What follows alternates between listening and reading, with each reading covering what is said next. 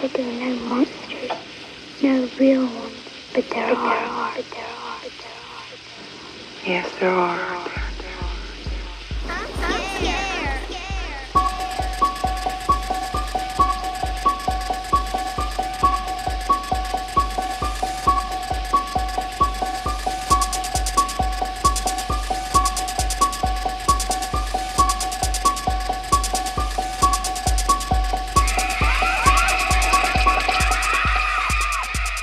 Welcome to the Collective Nightmares podcast. We are sociologists who talk horror movies, or at least start talking about horror movies and use the films as a basis to talk about larger sociological topics, society, life, and everything else.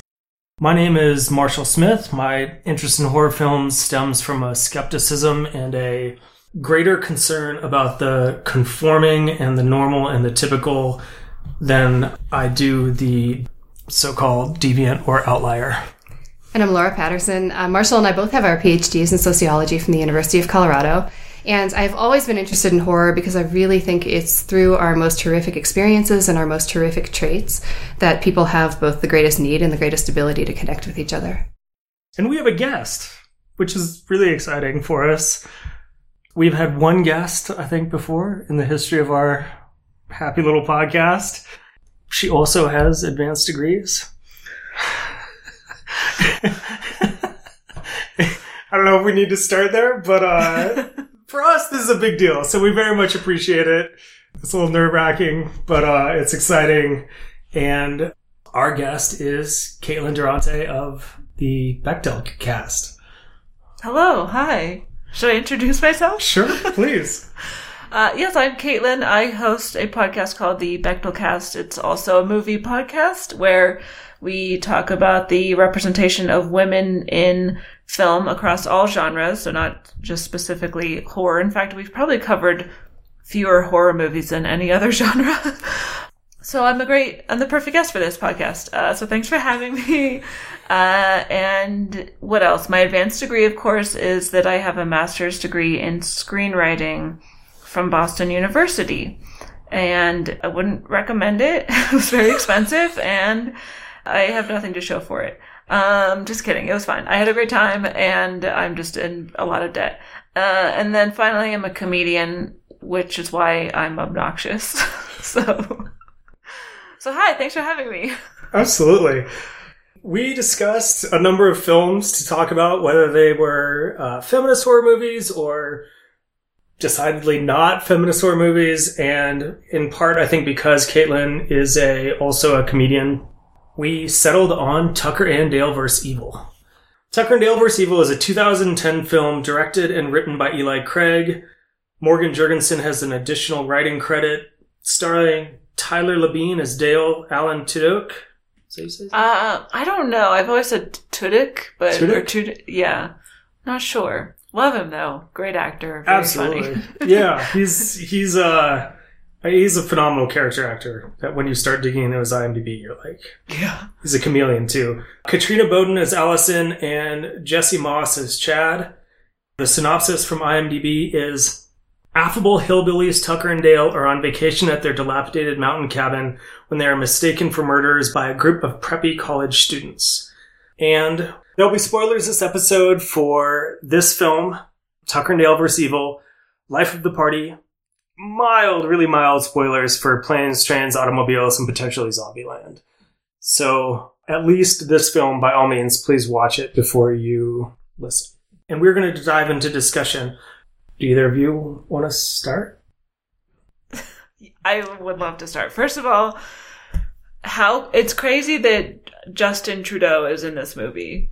The guy who plays Chad looks like Canada's Prime Minister. Do you not agree? It's like a dead ringer for him.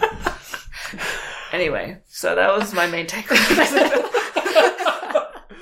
I didn't notice that. I just rewatched the first 3 Final Destination films, and he's in one of them. Oh. And I don't think I've ever seen him in another film, or at least I haven't noticed, and so I wasn't thinking about it. Because he went on to be Prime Minister of Canada. Apparently, yes. He's been busy. He looks exactly like him. Anyway, that's not important. Had you seen the film before? I had, yeah, a couple of years ago. Thought it was fun. Thought it was a fun little romp.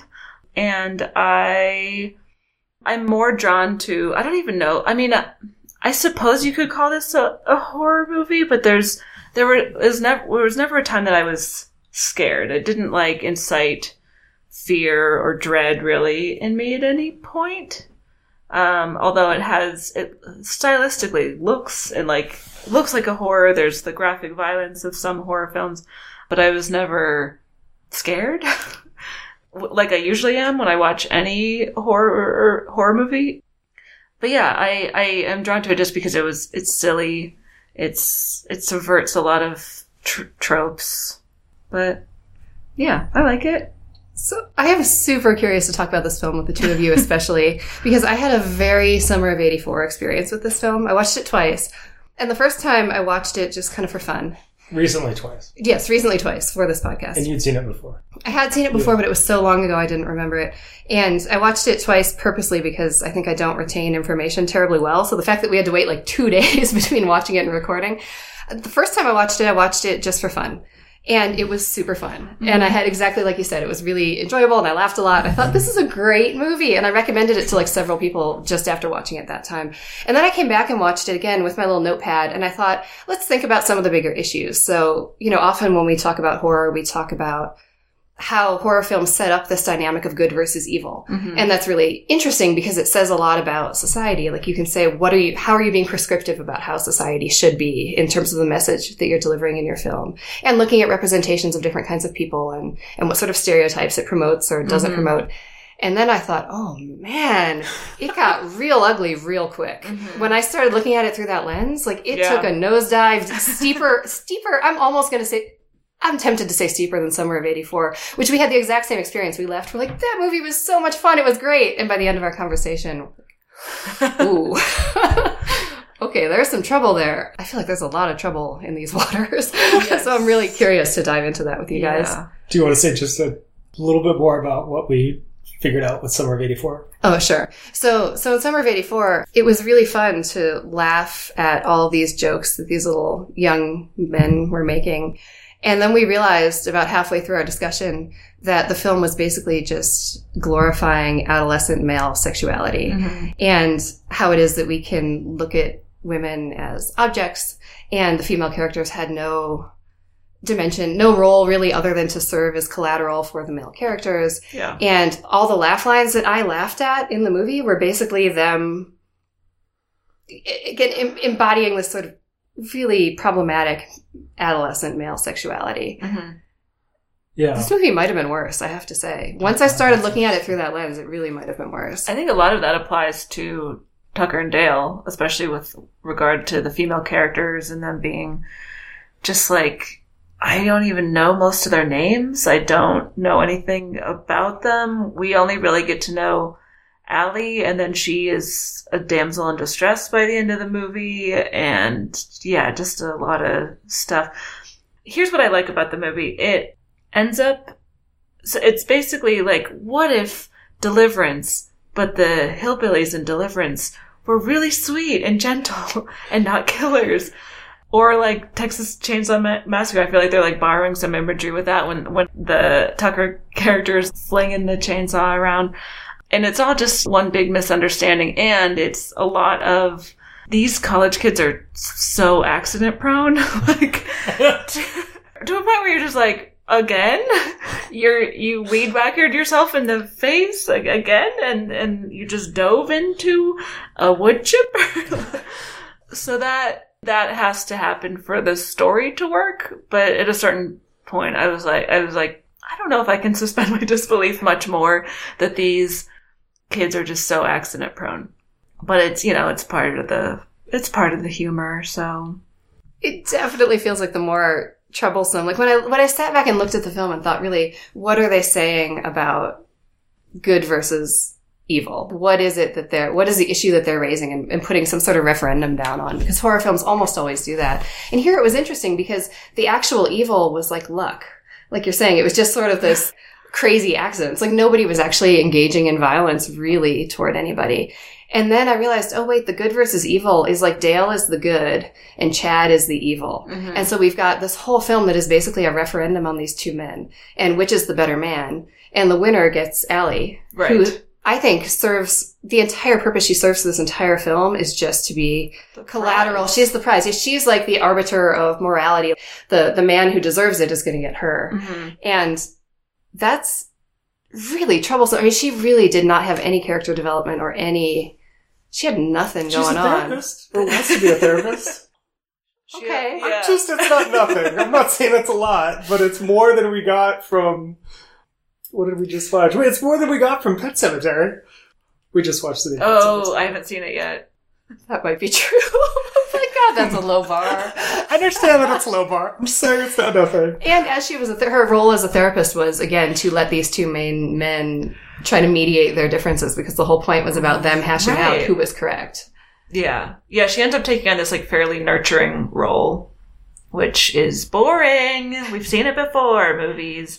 But yeah, she definitely is poised as like the prize to be won. And then I got to thinking about how kind of class plays a pretty large role in this movie, where this college kids seem to be upper crust. They can at least afford to go to college, or their parents can, versus the Tucker and Dale characters who, from what we can gather, belong to a lower socioeconomic class, and how the rich kids assume that because those other guys are poor, they must be like these awful, rotten hillbillies who are out to kill and rape and stuff like that, which a lot of these movies do frame that type of character and that type of, like, that class that way, thinking of stuff like Deliverance and Texas Chainsaw Massacre, and I feel like a lot of Stephen King movies paint, movies based on his books, lower class people as being just drunkard, like abusive, not very good people. So I like that there was this subversion of that in this movie, where the good guys are the lower class friends who have a vacation home together. Like, cute. But yeah, I don't know. Then it just doesn't subvert any of the tropes when it comes to like representing women or portraying female characters. So I don't know. It certainly doesn't do it well. It doesn't do it at all. You think it does? So here's the thing: I don't think it does, but I think he thinks he is. I think the creator of this film, the person who wrote and directed, might or could make an argument that he is actually trying to criticize hegemonic masculinity. How so? Because Chad is hegemonic masculinity. He is, right? He is toxic. Violence is the only answer. He is anti-communication. He is educated, muscular, he's white, Justin Trudeau. He's hetero. the Prime Minister of Canada. Right. And in specific contrast to that is particularly Dale. Who Dale's the love wears interest. overalls? Who's not Alan Tudyk? That's Tucker is Alan Tudyk. Dale is the other guy. So particularly Dale he cries like 3 times in the movie. He's sensitive. He's like very much trying to be about communication. He's trying to be respectful. He wants to like listen to what she has to say. He's like trying to be chivalrous, even though it may be misguided, and is very much like, let's talk it out. Let's figure this out. This is all a misunderstanding. And they certainly equate communication with femininity by making Allison the arbiter or the therapist, and the one who's like, okay. I mean, to have 2 characters who are the good and evil of a film sit down at a table, and you should imagine what the other person is thinking, and then let's hear what that person has to say. And it's like, use I statements. I mean, she doesn't actually say that, but she may as well. And, we needed to understand what one another's perspective is precisely the humanizing process, in contrast to the dehumanizing of stereotypes and single stories and flattening of experience. And so we can talk about how that plays out, but I think there is an effort to do that. And I would say that there's much more of an argument for that up until Dale does his, you want the menacing hillbilly, I'll give you the menacing hillbilly, and we get our montage of him gearing up. Because then he's like, okay, if what it is going to take to actually accomplish this is to show that I can't embody this hegemonic masculinity, I just don't want to, but I have access to that, I will go ahead and do that. And they battle it out. Yes, and Allie's the damsel here, and he saves her.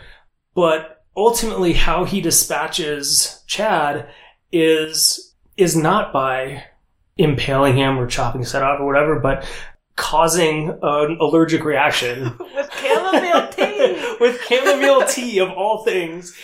Of which he's like, oh, but we can save him with his inhaler. I'm just trying to incapacitate him. I'm not actually trying to kill him. But then Chad screws it up. But Chad's toxic masculinity throughout the entire film is what propels the deaths. I don't think it's luck. It's, they took my friend. We need to go after him. It's us versus them. You all are a bunch of pussies. You all don't understand what it's like. You trying to communicate is useless. And all the friends and all these are saying things like, well, just because they live in a rundown house doesn't necessarily mean they're murderous. Right, the Sawyer family from Texas Chainsaw Massacre. And every time he like shuts it down and then escalates the issue. So he is the villain. And so I understand that particularly with Allie, we then end up with real concerns, because this is something that we come up with quite a bit, Caitlin, for context, is horror is a really interesting genre, I think, for both of us because of its transgressive power. Mm-hmm. And when your genre is built on challenging boundaries, you can challenge boundaries in a way that is something that is subversive and critical of those boundaries, or you can challenge those boundaries in a way that actually reinscribes those boundaries further.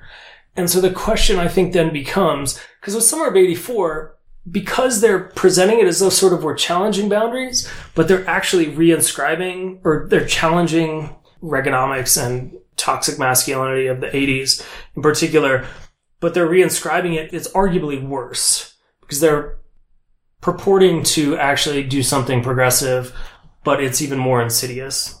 And for me, the question that I thought about throughout my watch of this was, is this just a failed effort at challenging at least one boundary, and he got lost trying to challenge or criticize hegemonic masculinity, and so he failed at that, and because he was focused on that so much, he lost sight of other things like gender and race? Or was he actually trying to do that and ended up failing so much that he actually reinscribed or reestablished those things as even more?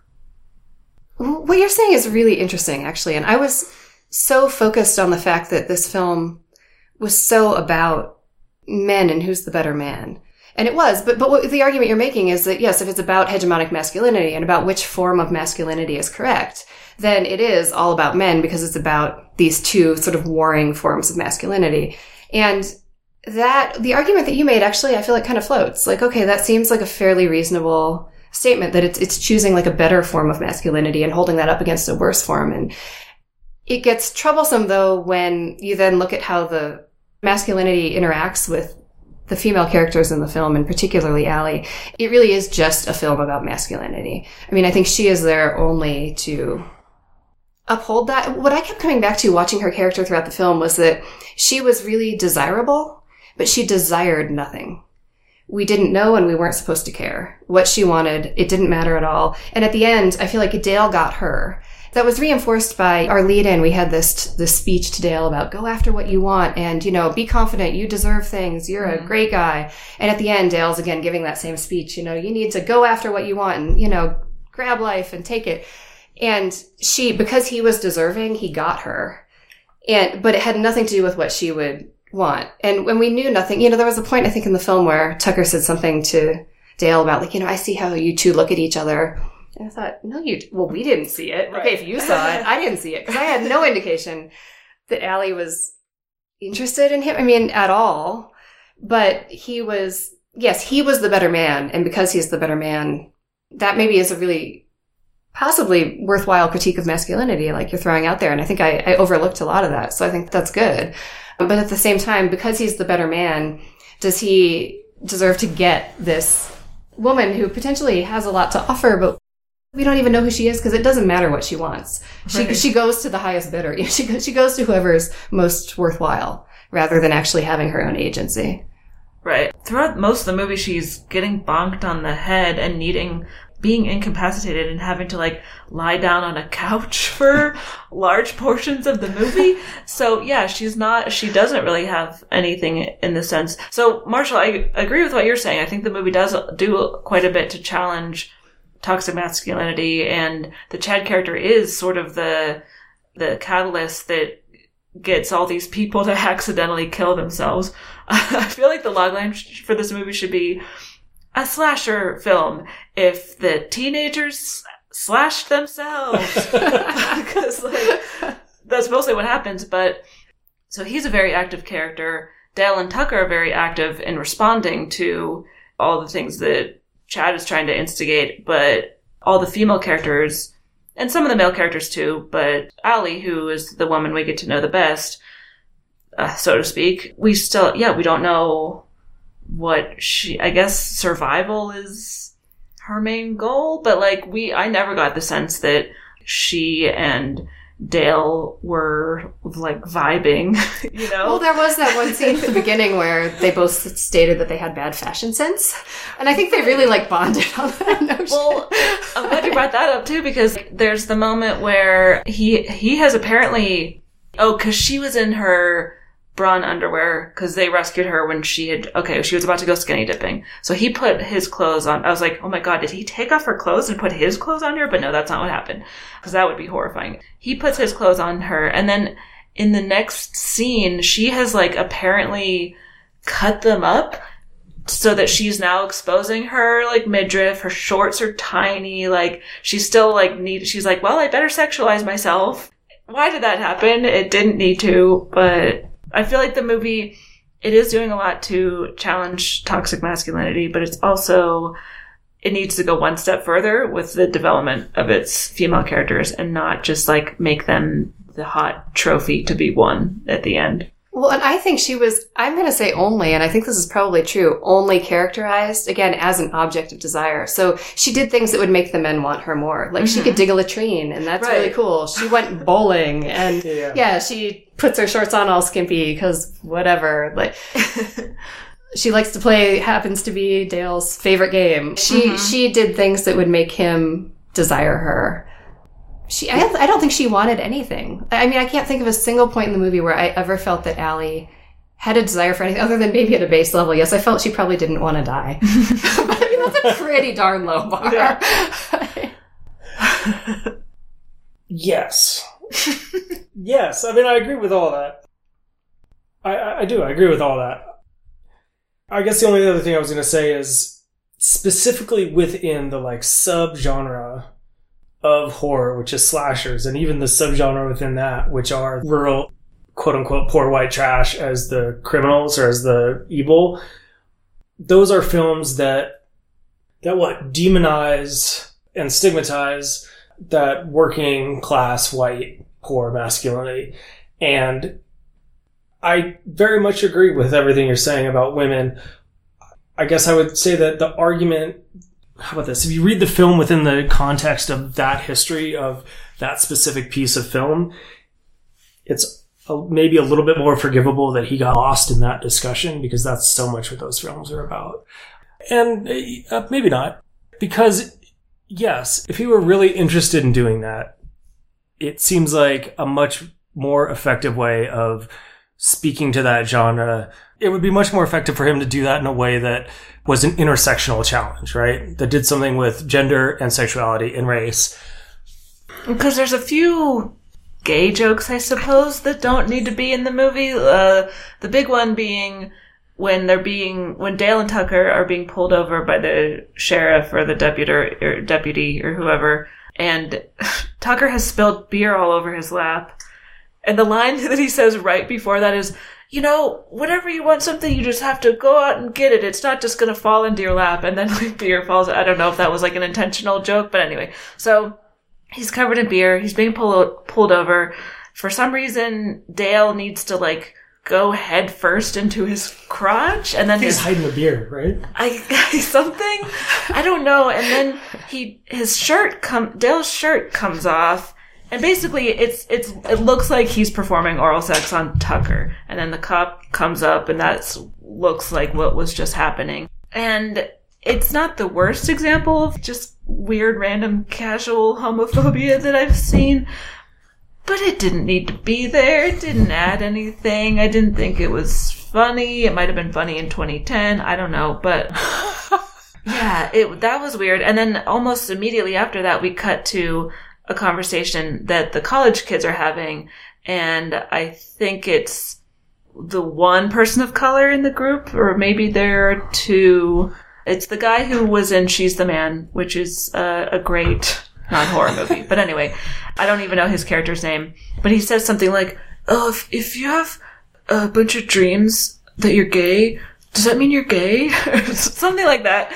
And everyone's like, "Yeah, it does." And I just, again, it's not the word, because, I mean, watch any movie from, like, the late 90s, and they're just, or, like, early 2000s, and they just run rampant with casual homophobia, but I'm just like, why did that need to be there? It didn't. I absolutely agree with you. And I found myself at the end of the film, like, kind of weighing these things against the messages I took. I mean, I think you did a much more eloquent job of laying out what I think is a reasonable argument for something they were actually trying to accomplish with the film. I took it a little bit more as like a nice guys don't always have to finish last kind of argument. And I thought that's good. It's good to say that you shouldn't be a jerk. And it's good to kind of challenge this idea that just because you're college educated, that means something and you're somehow better than somebody who didn't go to school or whatever. Like, that was good. Right. But when I looked at the gender stuff, I just thought it was painfully horrible. And the homophobia, right, was painful. I thought the drinking and driving was unnecessary. I thought there was just a lot of stuff that was like hand-waved past that made me feel like on some, I don't know. That's the thing with a lot of comedies, is that for a very long time, up to and including pretty recently, and sometimes still today, people think that comedy has to come from punching down, and that means just making fun of or making light of or making jokes about any marginalized group. And this movie was no exception. Again, it didn't do the worst job of it, but yeah, I think the fact that this is horror plus comedy is the reason that we are seeing a lot of that stuff. Because, I mean, at least on the Bechdel cast, when we cover any comedy from basically any era, especially like 90s, 2000s, 80s, all of it, it's just like so many jokes that are transphobic, homophobic, racial jokes, just all kind of like very, I mean, sexist, everything. It's bad. Making fun of people with disabilities. It's endless and it's horrible. So yeah, I have a feeling that because people don't understand what comedy should be, or that they think it should be like punching down, that's why we get some of those jokes in this movie. Whereas if it was a straight up horror, I don't know if we would see a scene where it looks like he's performing oral sex on another man for no reason. I'll say one positive thing about the comedy in this film that I thought actually it wasn't as painful as sometimes it is that a lot of the comedy I thought relied on the idea that even if the circumstances that you saw were like logically unlikely, like someone diving into a wood chipper and whatnot, it was like probably not going to happen that way. The way that people interacted with each other was actually, I thought, very believably reasonable. And I thought a lot of that was really funny. So like when you would look at what happened, and then the assumption you would make about somebody else was like, oh, well, obviously Dale and Tucker were killing these people, or, well, obviously there's this tension here. And that escalated, I thought, really effectively in the film in a way that I was surprised they were able to just pull that progression off.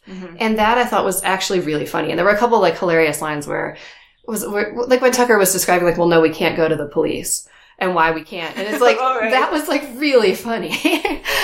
I was impressed by them. I thought if I sat down to like do this in this film, I don't know if I could have like laid it out that well. I thought that was actually just solidly like good, not hitting people down, being mean to people, funny in a lot of places. And most of the humor in the movie is that. It's like pretty clever, or just at least silly and not punching down to any particular group. But it was just those couple of instances where I was like, your movie would be so much better if you didn't have this in here. And he did do that, or he at least could have done that. And we saw that because I wrote that. I love when Chuck, who's like the cheesy, like maybe slightly more effeminate part of the college kids, Chad's like, look, if you want to be a coward and go run to the cops, you go ahead and do that. And he's like, okay, I'll go. And it's like, all right, good for you, buddy. Oh, this is the guy with his he wouldn't shut up about his dad's truck. That one? I think so. He's like, I'm the only one who can drive it. He was like, naive. And I was just like, oh, that's so great. And in doing that, he is also the one who actually brings the cops there and like promotes some sort of actual solution. Even though that also goes horribly wrong, right? Because he shoots himself in the face, and then the sheriff gets impaled in the head with a bunch of nails, and then oh my gosh, these people, they're just so accident prone. But the comedy was there. That was really challenging. That's very challenging. So okay, I also want to say I really enjoy this movie. I'm not trying to defend the movie, and I don't want that to be how this presents, but I think it's interesting to at least look at the questions, particularly with the sexuality pieces of, is there something there in relationship to the fact, Caitlin, that you specifically brought up Deliverance, that there's this predatory male sexuality in some of those films that is not exclusively directed at women. Mm-hmm. And I don't know what that is or how that does, but I think it's worth asking the question. And then there were other moments where, as problematic as so many of these other things were, there were moments where Chad was portrayed really critically for doing the things that are so much of a trope in so many horror films as to be just, it devolves to the accepted because it's so cliche that it's normalized. And those are things like the woman who's trying to call for help on her cell phone. And so he ignores these good ideas that come from women. And he doesn't just ignore them. He's like, your phone's useless out here. I'm going to smash it. Or I'm just not going to say don't use it. I'm actually going to smash it, making it absolutely useless. And that again escalates their problems. And so, and I just think the example that comes to mind the most for me, which is my real critique of Paranormal Activity, is the entire film is the woman in the house saying, why don't we just leave the house? Let's move. And the man, I don't know if they're married or whatever, but the man in the house is like, ignores her. Excuse, why not? Rationalization, why not? Reason, why not? And it's unfortunate because the whole film, how about this? In so many of those films, the whole thing could be resolved if somebody would just do one of those things. Or somebody would actually just have a conversation they tried to get Chad and Dale to do. Mm-hmm. And so to have that in the film, I do feel like he was trying to challenge some things. And I guess it is maybe even more disappointing that he fell short in some of these other ways, because it seemed like there could have been some real potential. And there were little details too, like the one kid, Mitchell, is wearing like a designer, it looks like a work shirt, but it's not a work shirt. And that was a designer fashion at some point where it was like workwear as preppy wear. Mm. And he's doing that. And then, we literally have, I can't remember which one of them, in an actual work shirt with his like name and, his patch elsewhere. So there's intent behind some of this. So I do think you're onto something here. And I think when we look at horror films, we often look at sort of the morality of how the evil is presented. And is it presented in such a way where you as the audience are clearly meant to be put off by that evil? Are you solidly on the side of what seems like morally good? Or could it somehow be interpreted in such a way that you're actually enjoying going for the ride with the evil, right? And we talk about that like when we talk about rape revenge films all the time. You have to be very careful if you're going to raise something where there is a clear moral line of what's going on here, that the audience needs to constantly be situated on the side of experiencing it from the perspective of the good side of that morality.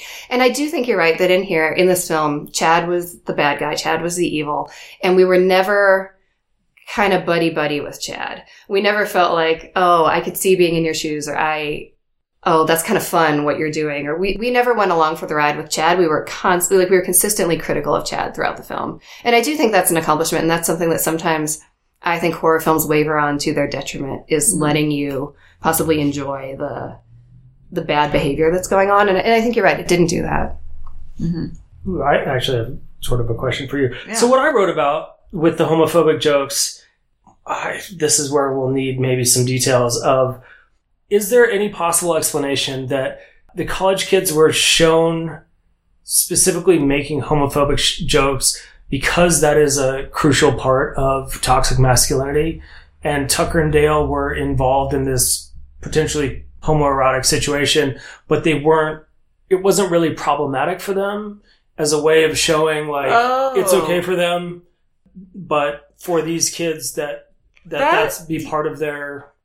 Yeah, because like I said, those two scenes happen almost back to back, and you see so many movies where two straight men will find themselves in some sort of quote-unquote compromising situation, where I'm thinking of Planes, Trains, and Automobiles, where I don't know if you remember the scene where John Candy and Steve Martin had to sleep in the same motel bed together, and then they've woken up and they're both cuddling each other because they think that they're each other's respective spouse.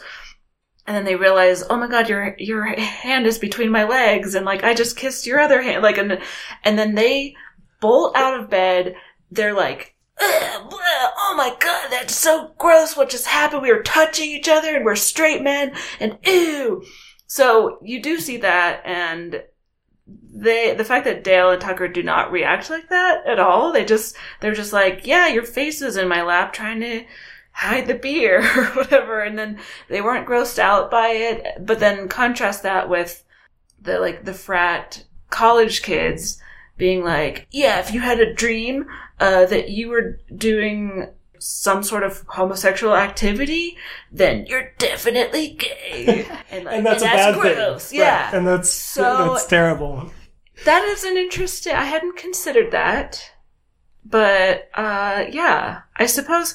To me, just upon first glance, it seemed like this is a comedy, so we have to have silly, crazy things happen. And wouldn't it be funny if Dale's face was in Tucker's crotch? But maybe that was intentionally there to demonstrate the difference between the two versions of masculinity among these two groups. But then that reminds me of a question that I had, or something I was curious about.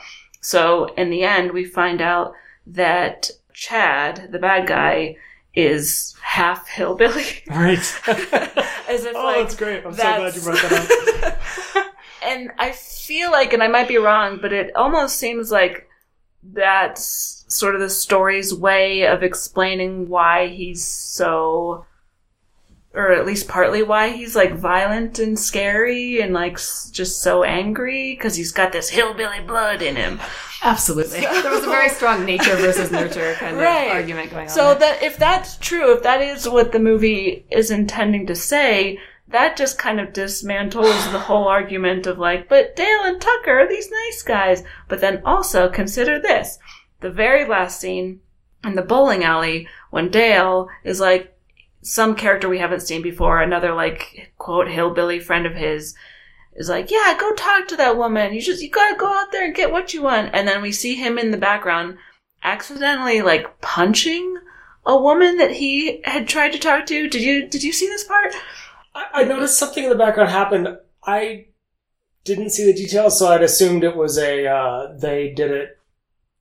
It happened to them out of bad luck in reaction to him. I didn't see him actually. Here's what I interpreted, or here's what I saw. Or I think you maybe don't see him striking her on screen. You hear the sound effect, and then it cuts to a shot of like him in the background with the woman falling down, and then him dragging her off screen as if to say, like, almost like a caveman kind of thing, where it's like, I clubbed a woman over the head with my club, and now I'm gonna drag her away to my cave. Like, and this is all happening in the background. In the foreground is like the big romantic kiss between Dale and Allie. And I'm like, really? That's your backdrop for this scene? A man striking a woman and then dragging her away?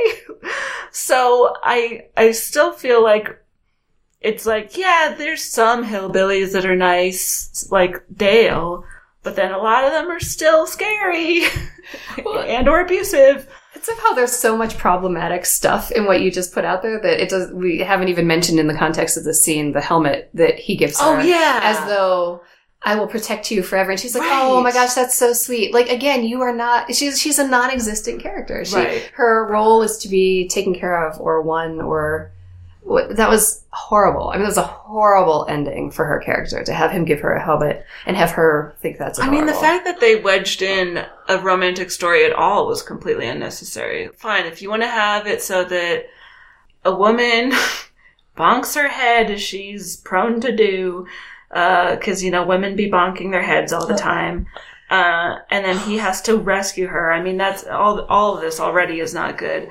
But then, why not just have them develop a friendship? Or, like, this is the one interaction they have, then they part ways forever. The fact that they're like, no, but we gotta have them be kissing at the end. But otherwise, Dale deserved it. Dale wouldn't have gotten what he wanted. Yeah. The whole theme of the movie would not hang together if he didn't actually acquire her at the end. Yeah. Her needs don't really matter in that context, because Right. that's not what it's about. It's about Dale. I'm going to throw in a sociology moment because I totally am on board with what you all are saying. And what I wrote down is the heterosexual imaginary, which is Chris Ingraham's argument that in U.S. culture, we use heterosexuality as a narrative and a justification that is self-contained. If there is a heterosexual couple doing something, that's all the explanation we need. Mm. And so she uses it particularly in the concept of a wedding. That's all you need to throw like the most lavish party of your entire life is a heterosexual couple. Nobody else gets to do that. Nobody else gets to do it in that same way. Nobody else gets to just say, oh, well, I think everybody in the world should devote an entire day to me other than we're hetero. And I guess now, whenever you debate same gender weddings, she was writing before this time, but I love it because it is a phenomenon that is, I mean, I don't even know if rampant is enough of a word to say that Hollywood basically runs on the heterosexual imaginary, Mm-hmm. at least prominent Hollywood. And this was a great example of that. And yes, because it didn't need to be there. It would have been really interesting. I'm trying to think now, again, in the sort of dialogue of the genre.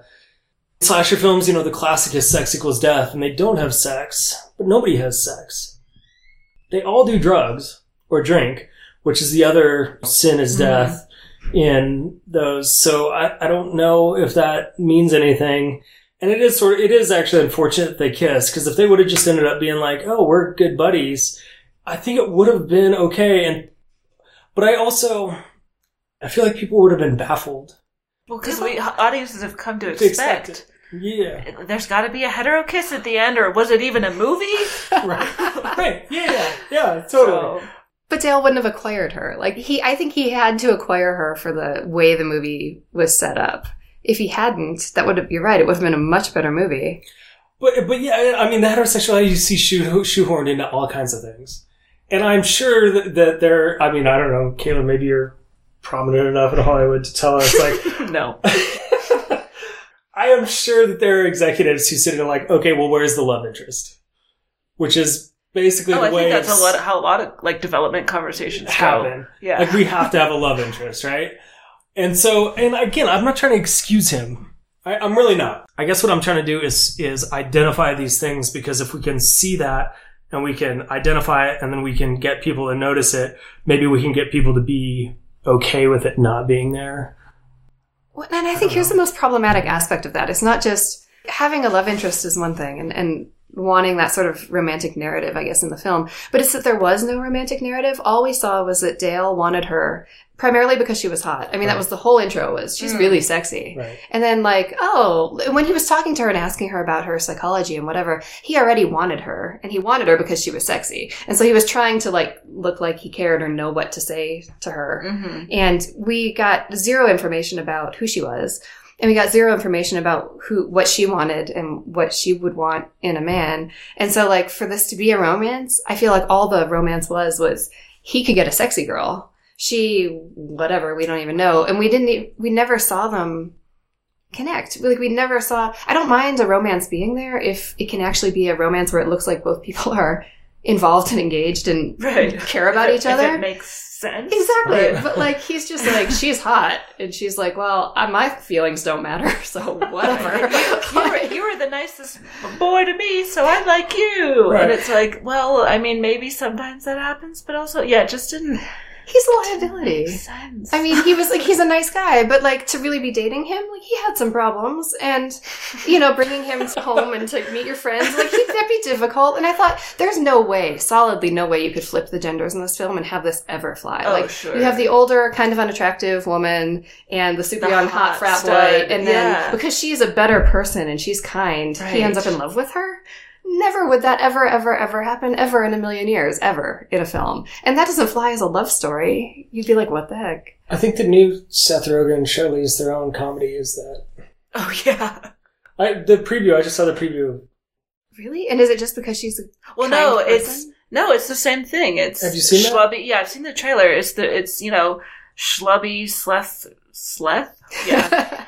Right, yeah, basically. Sleth Rogen falling in love with hot, conventionally attractive Charlize Theron, and then I think she's a little older than him because I think the idea is that she was his babysitter. Yes, right. So she's at least probably 8 to 10 years-ish or something, some amount of time older than him, but she is still the very conventionally attractive one. So you're talking about a not so conventionally attractive older woman bagging this hot young college stud. Solely on the merits of her morality. Right. Because she's a good person. Although that... All right, okay, I'm with you. I got sidetracked. That, if you've seen the movie Life of the Party starring Melissa McCarthy, but that actually does happen in that movie where she goes back to... She's I don't know, in her 40s. She's the mother of a college-age girl, goes back to school, and then ends up sleeping with a hot college boy. So that is the one example. Okay, so here's because I haven't seen the film. So the question I have then, is that a point of comedy that happens, or is that meant to be a point of morality? Good one out. I don't think there's nothing about it that the audience is meant to think oh, this is so gross, or this is whoa. It's fairly normalized, and I think it was fairly positive representation, for people. She's a larger woman. She is older than this guy was. So, and for that kind of relationship to be normalized, I think was positive. It was a terrible movie. I would not recommend seeing it because it was not funny or good, but, it normalized that relationship. So that is the one example I can think of. Oh, all right. I mean, Melissa McCarthy's beautiful. Is she the conventionally, size 0 supermodel type? No. But, yeah, she's great. I'll just say I hate Seth Rogen, and I love Charlize Theron, and I'm so disappointed that she's doing a movie with him. That doesn't relate to anything at all. I feel like I wanted to say it. I want to say that I think this movie can be even more problematic, particularly given what you all have pointed out. Because I think there are guys who could take it and run with it in the sort of nice guys phenomenon of how do you even describe that? Of men who make some sort of small effort to actually be progressive and respectful to women and open to feminist ideas. And they do that in a very cynical way in order to gain some sort of access or favor that they think will actually get them laid. Oh, for lack of yeah, a better... that is a thing. Right, yeah. That's it. There's a subreddit that I follow that's critical of nice guys. I guess because there's the other version of nice guys where they're like, I'm so fucking nice. Why don't women sleep with me? That's like the whole incel nation kind of thing. Yeah. And those are men who feel very entitled to women and their bodies. And it's like, well, I haven't murdered anyone. So, why don't women want to be with me? At least Dale's not like that. But I think there are guys who believe that. I think we're talking about the same thing. Yeah. Because I think it's like, oh, well, I was nice to you for like a second and that's enough. You should be happy now and you should be grateful that I was nice to you for a second. But he doesn't have to be because she just throws herself at him at the end. I wonder if there's a world where he was like, well, I was nice to her. Why won't she go out with me? She surprise kisses him. Yeah. Yes. Go ahead, Laura. You're darling. But again, it didn't really happen. The film was written that way. And so that's not... Somebody wrote that as a fantasy for the nice guy. And again, I feel like the message that gives is you deserve it. And again, go after it because it's yours. And realistically, when you look at Dale, like what wonderful thing. I mean, he was a good guy. He was. And he was certainly better than Chad. He wasn't, what did he do? He didn't leer at her when she was naked and didn't think he was there. He covered his eyes. Yeah. I mean, good job. But I mean, again, where are we setting the bar for like, you get any woman you want because you are such an upstanding man because you didn't do anything rapey. You tried to ask about her day once. You saved her from drowning. She was clearly drowned. Like, I would hope that anyone, whether they wanted to sleep with me or not, would fish me out of, unconscious out of a lake in a boat right there. Like, I hope so. Even if you don't like me, just drag me to the shore or something. Like, I mean, he didn't do anything that spectacular, I guess, I think we're agreeing that I think people who believe in that sort of nice guy narrative could take it and be like, oh, well, yeah, of course he deserves her. And what do we need to know about her? Because, well, he was nice to her, and that is what entitled him to be the quote-unquote winner. And then I just want to point out that we do have that terrifying scene with Chad where he threatens her with his hatchet. And he's like, no, you're mine, or you're... And licks her face. Yeah, you don't get to be with him. He has her tied to the slab that's about to go through the, what are those things called? Saw boards, cutting. Yes. Saw. There's a saw there. Right. Big one. Yeah. It's circular. So again, it's like, well, hey, look, our protagonist didn't do that. He didn't quasi-rape you. Right. Good job. You get anything you want.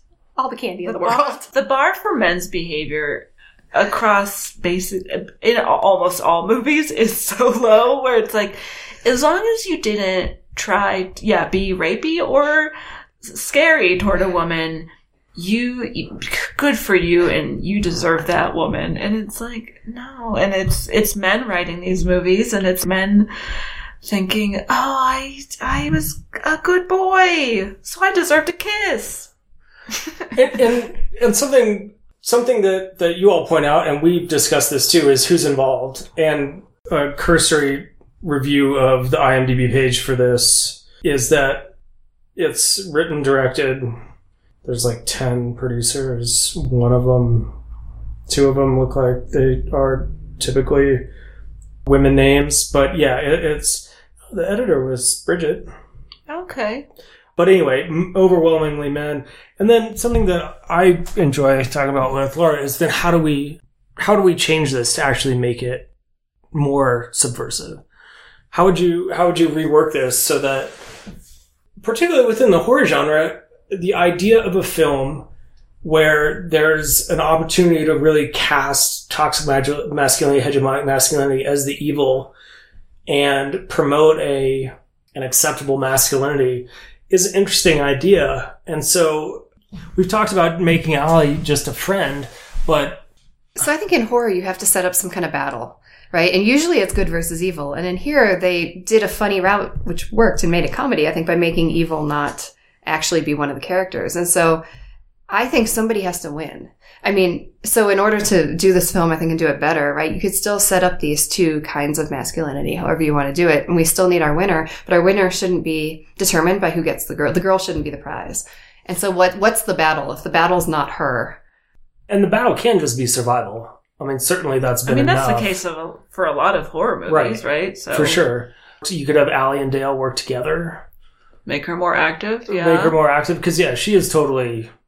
And I think there's a name for a trope that you all talk about of where, I think that's you, not you, but in the Bechdel cast, women who are protagonists and then they spend particularly the climax of the film unconscious.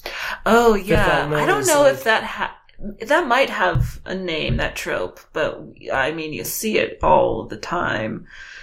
So she could not be unconscious. Right, or like tied down. Yeah, she doesn't do anything really in the climax.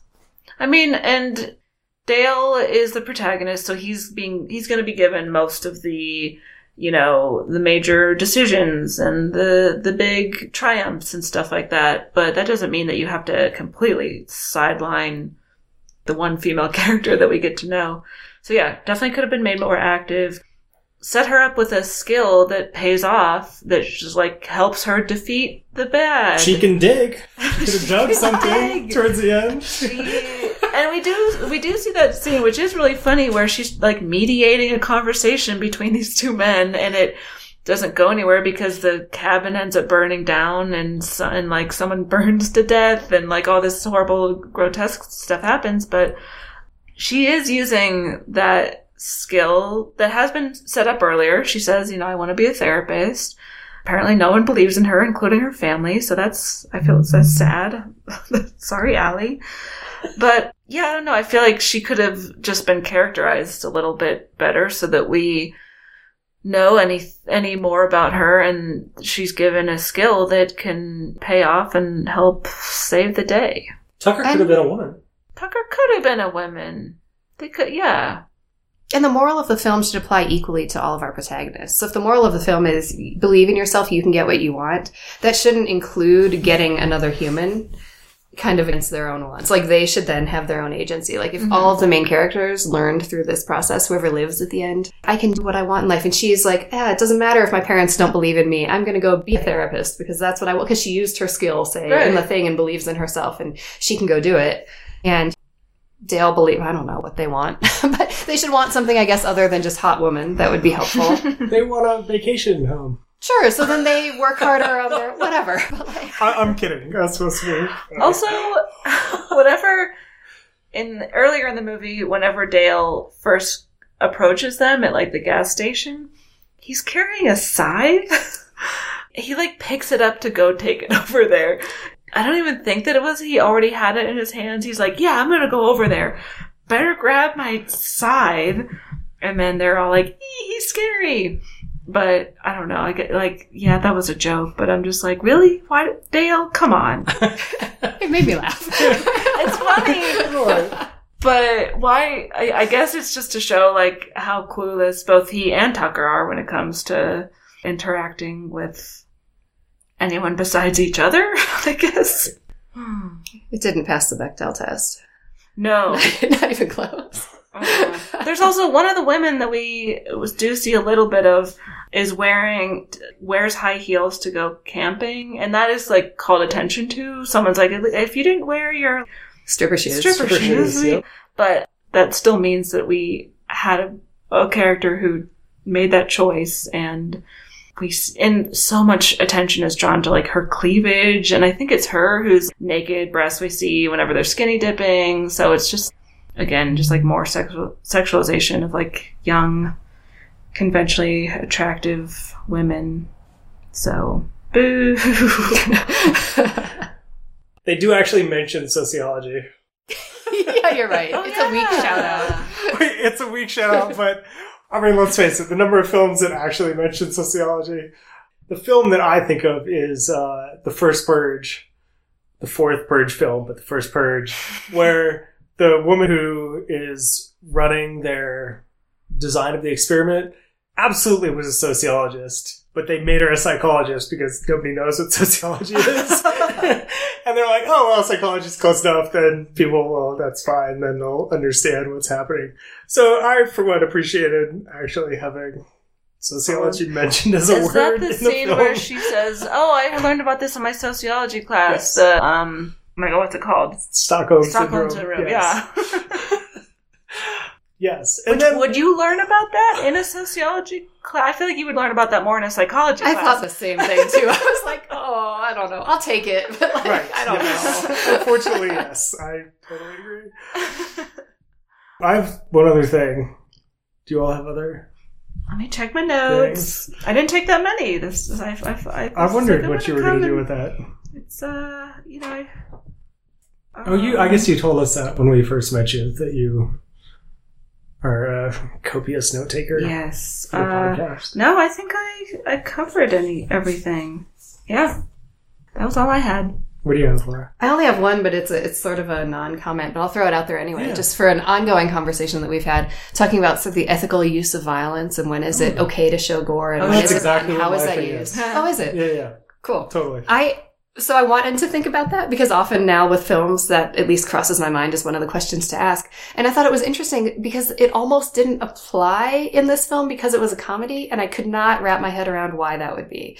But, we're always asking questions of like, okay, it's okay to show violence if you're going to show it in the pursuit of, if you're not going to exploit it, if you're not going to make us enjoy the being on the side of the villain. Right. And there can be something cathartic about watching someone go through maybe a trauma that other people have experienced and understanding what that feels like from the side of the victim. And that can be okay. But it's really the how and the why are really sticky. Yeah. And here, if for some reason, it's like I couldn't even get the question to form in my head. And I was like, is it just because it's a comedy that somehow the violence like had no impact? I mean, and I didn't know what to so do much with of it. the violence is them inflicting it upon themselves accidentally. So, like, maybe that has something to do with it. That's a super good point. I think you're exactly right. I think you just nailed it. Actually, nobody's enacting violence on anybody else. There's that one kind of like shootout where Chad has a gun and Dale has a nail gun, but no one ever like lands a shot on each other. So that's the only time where anyone's really trying to, aside from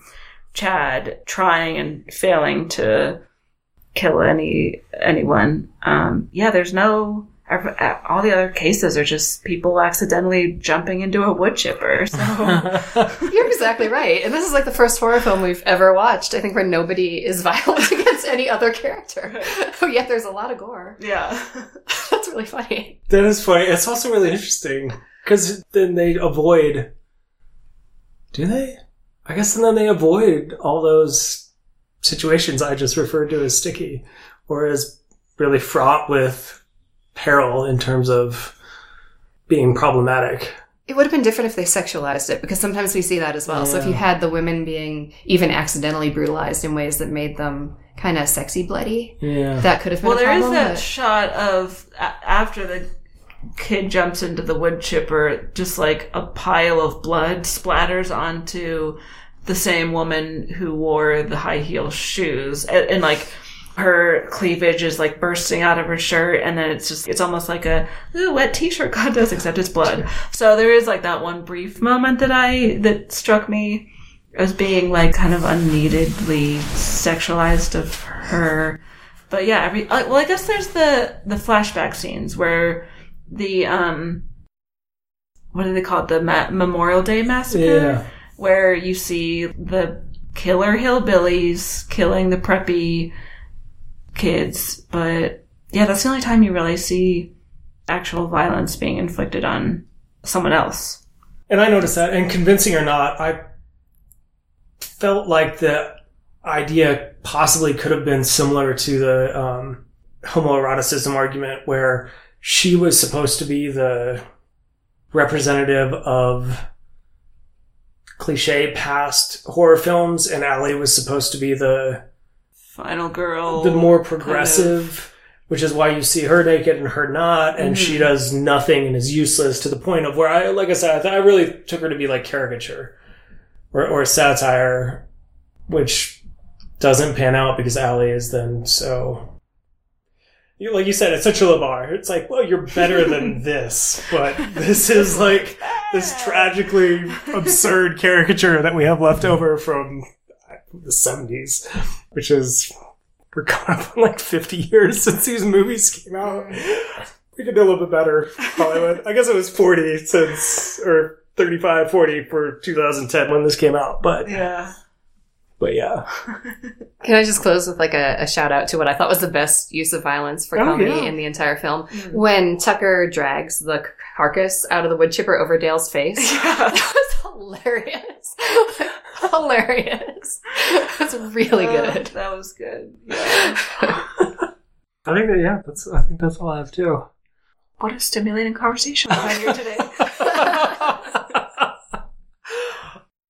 I think that wraps it up. I would say in sum, I still feel the way I felt coming into this conversation. Although I think you made some good arguments that I didn't see through the...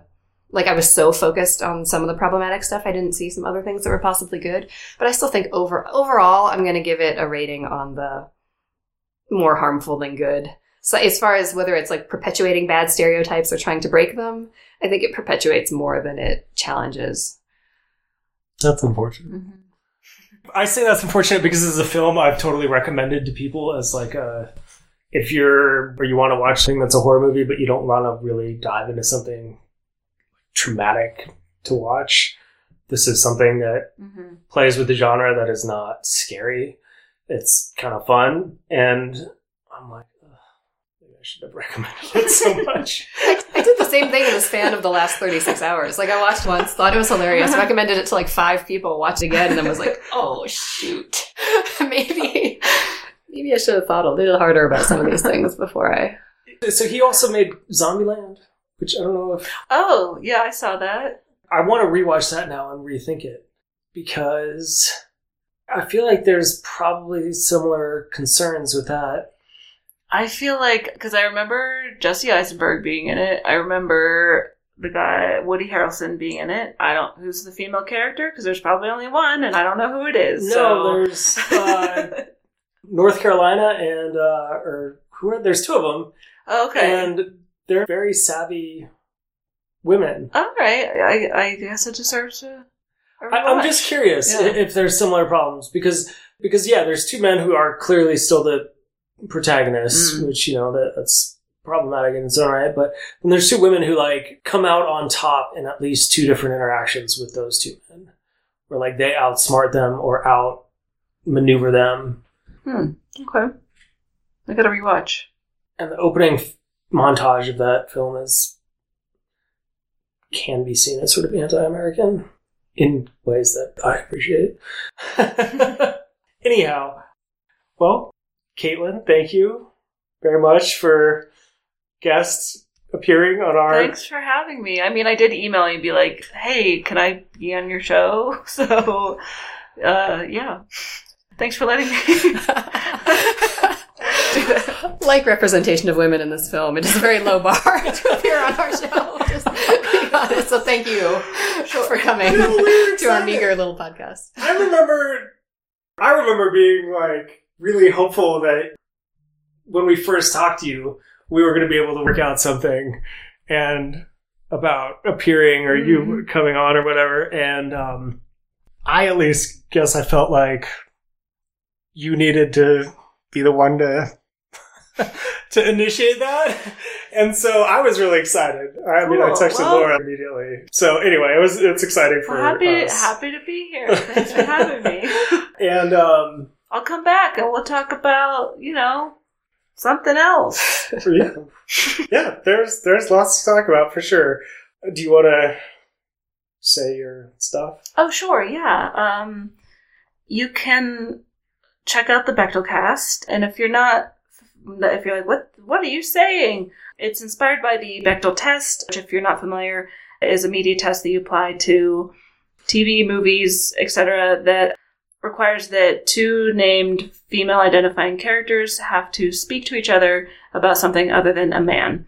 So that was sort of the groundwork that we built this podcast from, and we just use that as initiator of a larger conversation about the general representation and portrayal of women in movies. We cover a different movie every week, much like this podcast. And yeah, you can follow us on social media at Bechdelcast. Go to our website, bechdelcast.com. It's spelled Bechdel. And yeah, check it out. Some horror movies we've done. Recent one was Rosemary's Baby with Jessica Harper, star of Suspiria. That was super fun. We've done Halloween. We've done Friday the 13th. We've done Carrie. We've done bonus episodes on The Babadook and Teeth and Get Out. Yep. Some other ones I'm probably forgetting. So yeah, check it out. And thanks again for having me. All right, thank you. And horror films are our collective nightmares.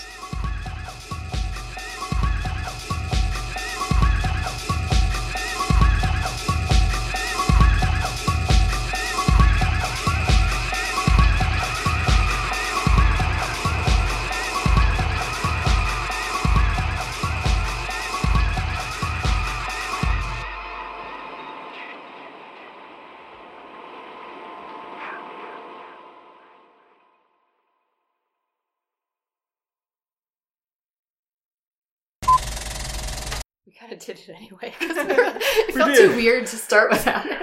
I do want to... Can we go through and say all our spoilers? Oh, yeah. What were they? Just the smell? That's a good spoil question. Anything else? Planes, trains, and automobiles. Oh, is that a spoiler? I guess. It's mild, a spoiler. Let me make sure. I I Zombieland definitely for a said second something. there. What did I say? You talked about Zombieland a teeny bit. But no, I said... Let me make sure Life at the Party is actually the name of that movie. Right. No, there was something else I like. Whatever. So you didn't say anything that people couldn't have guessed. Yeah, I mean, I haven't seen it. I've just seen the trailer, so that's the trailer's fault. All right. No, we didn't. Just remember it. Does that help I you? don't. I can. Either way. We don't typically. No, I find it distracting. We do a to hear this. casual podcast. Casual is a good word. They're as sophisticated as you are. Are you... But now I'm in charge? Honest, it's facing you. That's all I'm saying. So, if I'm in charge, it should be facing this certainly cannot direction. be turned. If you don't want to use them, I will. What's If that? you- Oh, the headphones? Oh, go for it. Yeah, Okay, you can. cool. Is this the type of mic that you kind of have to talk at it head on? Oh, I forget what they're all. There's like omnidirectional, and then there's the ones where you have to have them like pointed straight at you. I know what you're saying, and I don't know. You don't. I'm just trying to position myself for like optimal. We could. I mean, what we used to do was lab mics, and then I would sync them. Mm-hmm. But that Sounds like a lot of work. giant. Yeah. So, I took a bunch of notes. This is the first time I've ever taken notes for a podcast. I don't know if I'll look at them while we're talking, but I did take them. I took notes too. You did. But I took Look at notes that. also during something. Yeah, I've seen you take notes. But it's only been like once before. What was it? Do you know? No. It totally doesn't really matter. What was it? I think we should roll.